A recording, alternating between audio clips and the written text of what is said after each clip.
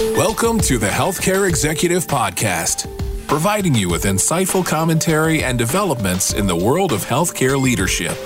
To learn more, visit ache.org. And without further ado, your host. Hello, everyone, and welcome to ACHE's Healthcare Executive Podcast. This is Eric Sperling filling in for your regular host, Chris Coraggio. Very excited today in honor of International Nurses Day. We are joined by Sally Hurt-Deitch. Sally has held executive positions at Tenet Health since 2007. She is currently the CEO of the Mid-South Group, Memphis Market, and St. Francis Hospital in Memphis. Prior to this role, she's held executive roles with Tenet Health since 2007. Immediately prior to this, Sally was the Chief Nursing Officer and Vice President of Patient Care Services at Tenet, that was based in Dallas, Texas. She's been recognized with many awards, including being named one of healthcare's 10 women leaders to watch by Modern Healthcare, a recipient of the Corus Boyd Leadership Award by the Federation of American Hospitals, a distinguished alumni by the University of Texas, El Paso, the first recipient of that honor from the College of Nursing, and the Ducey Award by Trinity University Healthcare Administration Department to honor a graduate who has shown outstanding leadership and made significant contributions to the field of healthcare service administration. Sally is also a volunteer leader in the healthcare field. She served as president of the National Association of Latino Healthcare Executives, the chair of the Texas Hospital Association, and as a regent at large for the American College of Healthcare Executives. Sally earned a master's degree in nursing administration from the University of Texas, El Paso, a master's degree in healthcare administration from Trinity University, and a bachelor's degree in nursing from the University of Texas, El Paso.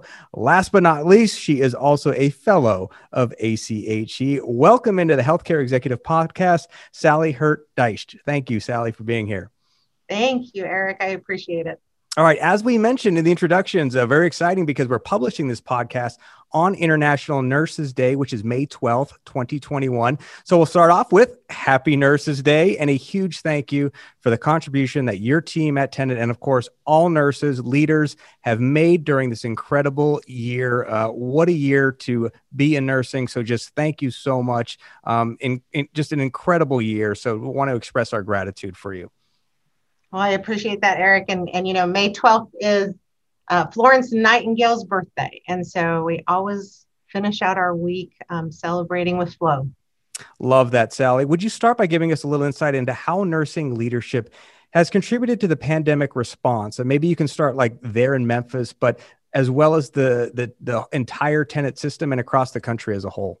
Yeah, you know, and it's a great question. I think it's been such an interesting, and I would call it even an evolution. You know, at the beginning of the pandemic, not only have nurses been called upon, you know, in many ways, shape, or forms to step up and step in, but, you know, at the beginning of the pandemic, so little was known, obviously, novel virus, not sure everything at the beginning from transmission to how this actually, we could prevent it, protect each other. You know, a year ago, if we would have been having this conversation, it would have been probably very different. You know, it was very much at that time about personal protective equipment, you know, what and how were things being transmitted, all of us kind of waiting for this giant influx of patients, you know, and to look at really the leaps and bounds in 1 year, where we're at now is very, very different. And it really, you know, I applaud not only all of our nursing colleagues, but our medical staff colleagues as well, with the way that they have taken this on their shoulders and have adjusted every way that they have worked to create, you know, safe patient care, appropriate patient care, and doing it in a way that really does reflect the art of healthcare and the art of nursing and the art of medicine. Yeah, we can't thank you enough and all the nurses on the front line. If you don't mind expanding a little bit, because you just talked about the evolution too. You talked, you know, it was PPE a year ago. So what's the focus now? What are some of those primary things that you're working on? It's you know, where we're at now is really trying to figure out what are the next steps. You know, when you think of COVID will be with us for a long time. And, you know, even though vaccination is in process and half of the United States has been vaccinated, that is not going to just suddenly make COVID disappear. Right. So the new norm is how do we integrate COVID patients into our normal day-to-day routine and understanding how do we care for those patients because it will still continue to be a subset of the patient population that we're taking care of. And so that is really kind of the evolution of where we're at now compared to a year ago. Right. And this transitions nicely into kind of the heart of our topic today. And that is the importance of triad leadership. And I love even just saying that. For the past few years, we've heard about dyad leadership, and that is the relationship between administrative and physician leaders. But the term triad leadership brings nursing leaders into the mix, and it's a relatively new term. So can you tell us more about why we're starting to hear this language more frequently in the industry? Yeah, I think part of it is just, number one, the evolution of the relationships that have developed, and when you think of dyad leadership, again, if you reflected even 20 years ago, the relationship between administration, and that in quotation marks, and the physicians and the medical staff many times tended to be very adversarial. And really the evolution of dyad leadership was intended to create and build those bridges between an administrative team and the physician side of the field, where nursing has not only come to play or being introduced into that triad relationship, is really very centric on the delivery of patient care. And when you think of how we deliver care in a hospital, it is almost 99% done by nurses, and at the bedside. And so you can't have this relationship in the discussion without including your nursing partners and how they play a role in overall, in the overall delivery of healthcare. So let's talk about that perspective. You started to touch on that. What is the unique perspective that nurse leaders bring to the C-suite? And so why is it so critical? You kind of touched on it there, but if you don't mind expanding a little more of why it's so important to have that perspective heard. If I think back to, I've been a nurse for 31 years. And if I think back to my early days, even on the units and taking care of patients, the relationship between the nurse and the physician is a very unique one, and a very unique partnership that is created in the care delivery system. And, at the same time, as nurse leaders are developed, it is more than the clinical perspective of how do I deliver care. You start looking at the other aspects of leadership and what does it mean to be a nurse leader that comes to the table. So bringing in things like financial and the fiscal responsibility that they have, the pieces of developing, nurses and future nurse leaders. How do we look at specific patient populations and develop competencies to care for those patient populations? How do we work with our medical staff leaders when it comes to innovation and new technology that's introduced, and how are we utilizing that? So it's more than just saying, oh, I need to go clinically deliver care. It is starting to take all of those pieces that really go into nursing management, nursing leadership, that you're really leveraging in a triad. So it's more than truly the hands-on care delivery versus what does it take to actually deliver that care. So I love how we've just highlighted how important it is to have that voice heard. And then you just mentioned your career, 30 plus years. So can you walk us through maybe what are some of those common barriers that you, your peers, maybe those you've mentored have faced when moving up those ranks and trying to get that all-inclusive seat at the table?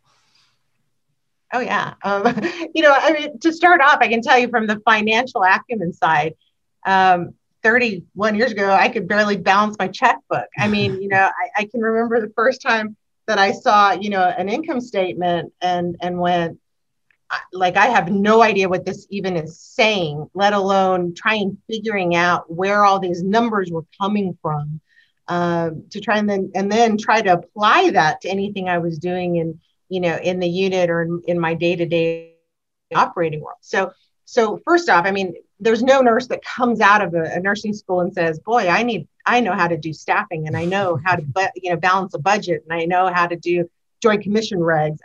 There's no nurse that comes out with the ability to do that. So, initially, I think the challenge is even the identification of people that have leadership skills and abilities, and then how do you layer in these pieces that are, to our operating colleagues, very natural and normal, and realizing that if you can take a hold of that and actually train it and teach it, what an incredible partner you have. That person that can talk to the doctor and understands the clinical side and can meet with the CFO and explain, productivity variances, and then meet with the operating officer and talk through new equipment and what is it going to take and what is it going to cost. I love where this conversation is going, because we just focused on identifying leadership and looking at different ways to grow leadership. And another important topic that continues to come up on the Healthcare Executive Podcast is identifying burnout. And we know that nurses, alongside physicians, some of the most highest rates of burnout among healthcare workers. And we've got data coming in, obviously, and predictably, the pandemic has made that trend much worse. So what are some of those ways that hospitals and health systems, and maybe Tenet in particular, are working to alleviate burnout and support the physical and emotional needs of nurses? So I know that kind of goes hand in hand with developing leadership. It does, absolutely. There's a big realization that is occurring right now, kind of across the industry. And that is the pull that we had on nurses, especially during COVID, not only emphasized the nursing shortage that continues to exist nationally, but, the belief and thought of what does the future generation of nurses look like? Their needs and expectations are very, very different. And we can fight about it all we want. And we could fight against it all we want and said, we just need to bring more people into our, whether it's a hospital or a service or a center or whatever it is, we can do all of these things. And yet we're seeing nurses either leaving the field because they're burned out or looking for alternative ways to provide nursing care. For example, travel nursing has exploded during the pandemic. And, the reason why, and think about, I think about it from, I guess, the aspect of being a nurse. If I had the ability to go make more money, to work a contracted length of time and make more money than I probably have in a year, and I can financially, I'm better off, I can provide more for my family, I can get us out of debt, I can do all of these things. Why wouldn't I look at that? So it really does call into question, what does our future workforce look like? And are they going to become more transient with the ability to take more time off, which then means we're going to need more nurses, right? Mm-hmm. Or it could mean, that they choose to only work certain parts or, points in time. So I think, that to me is the huge realization that all of us are going through right now, of how do we supply nursing staff in our facilities. So I think, Tenet has taken the approach and, trying to be, I guess, innovative on our own of how do we address this and give our nurses options. How do you create travel opportunities within a company? How do you leverage the size and of our facilities and, the geographic span of our hospitals or our system to look at other opportunities? And it may not even be hospitals. It may be outpatient care, outpatient surgery centers, different options that supply people a way to change their aspect of daily living. Yeah. And, I guess it's on the more positive side of the response to COVID-19 has been what you were just describing, is this innovation and this progress. So how are you seeing that play out, maybe at St. Francis, in Memphis there? I think it's kind of a double-edged sword. And I think we have a very large group of nurses who have just really gone through an incredibly difficult year. Working incredible amounts of hours and shifts and, putting themselves in many instances in harm's way, and becoming ill themselves and watching their colleagues and, things that are happening in the community, fear for their family. So all of these things over the last year have really impacted our nursing staff. Moving forward, what is interesting, and again, what we're seeing, at least in our community, is think about the message we sent to the public during that time as well. don't go to hospitals, stay home unless you're really sick. That's when you go to a facility. And so now we're seeing this rebound of patients that weren't seeking care during the pandemic and are coming in with really much later stages of a disease process and are very ill. So it's like the supply and demand. At the time, whether we had surges, didn't have surges, our nurses were working incredible hours. We had mass migration of nurses moving across the country. And now we've got an influx of patients that weren't seeking care that also need care. So it really is a challenge. It's not like all of a sudden it slowed down and we all went, yay, back to normal. Incredibly busy and trying to care for a whole patient population that didn't receive care in the recent past. Yeah, and we just thought burnout amongst nurses wasn't just something that just happened during COVID. This has always been going on, and so with COVID increasing those efforts, I'm sure the conversations, and you just described some of those scenarios of what it was like or what it's like seeing colleagues or other physicians going through burnout together. And now there's this new phase of patients who have been delaying care that are requiring important. I've heard instances of people putting off care and they're having heart attacks, and then the heart disease is very rampant. So can you talk about where the maybe collective mindset is amongst leaders, nursing leaders to, I don't know, not to be cliche, say, hey, we got this, but like when it's coming to where we are now, like what are those messages like to staff? And again, you can say at St. Francis Hospital or what you're seeing across the country. Yeah, I think the messaging is, and I wish I could say we got this, Yeah. It really is though creating a partnership and understanding, trying to take it from the lens of the nurse and saying, what do you need? And how do we meet in the middle on some of those requests? And I can tell you, it's not always all tied to dollars and cents. It is, it is the things that make people feel healthy and feel valued in an organization. And how do you focus on, at this point, more retention activities? I'll give you a good example. And again, if we think back, and I hate to keep saying think back a year ago, but during the actual outbreak of the pandemic, the amount of community support was incredible. And it wasn't just in Memphis. I mean, Memphis did it too, but we saw it nationally. It was church groups, coming and praying at the hospitals. It was restaurants delivering food almost daily, to the hospitals, and on different shifts. I mean, we were getting inundated with food, people making homemade masks. I mean, any and all outreach was happening from our communities in support of those caregivers. And, I even had some staff a week ago even say, all that's gone. Like what and how they felt from a supported standpoint by the community a year ago is very different now. And so, there's also kind of that community message. And while I think nursing as a profession in many ways has not, and I'm not that it wasn't elevated before, but I think right. I'm thankful for nurses, much like the military, right? Thank you for what you do and for your service.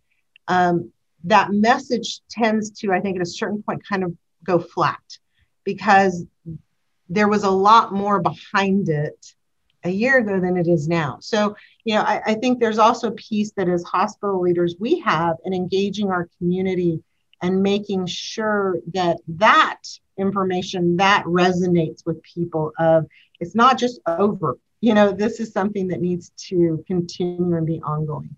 God, I love what you just said. And I love that perspective. I really do. Cause you're spot on. I can absolutely remember, whether it's in my local community or other communities, the praise and the support and the appreciation. And you're right. It's felt like it has slipped. And hey, we were okay. Right. Meanwhile, the pressure is still there. The burnout is still there. And so I think, for everyone listening, and especially how timely this is with International Nurses Day coming up, it's a reminder to say, hey, let's, as a community, step up and support, right? Yep, absolutely. Absolutely. Well, Sally, one last question we have, and we ask this of most of our guests here that come on the Healthcare Executive Podcast, who are members or fellows of ACHE.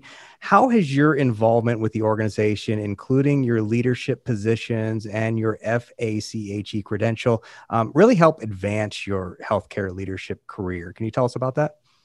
Yeah, I think I've been a fellow for a long time now, and all the recertifications I've gone through. And I can remember when I sat my exam, which we actually go and do a pencil and paper test, which now has gone way by the wayside and everything's electronic. Scantrons. Right, but the Scantron. But it has always opened doors, and in many ways, it may not be that direct. People say, "Oh, look, you're a fellow." But the ability to not only create that network and that connection with other people that are fellows is something that is invaluable.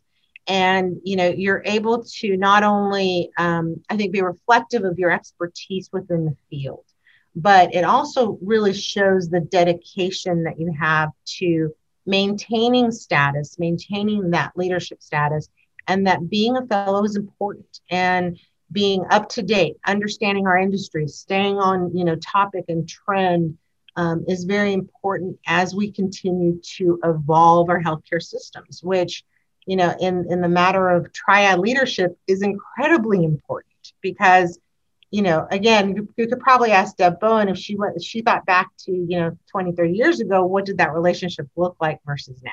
Yeah. And we see so many of our physician partners, our nursing partners also becoming fellows and recognizing that importance of pulling all the leaders together.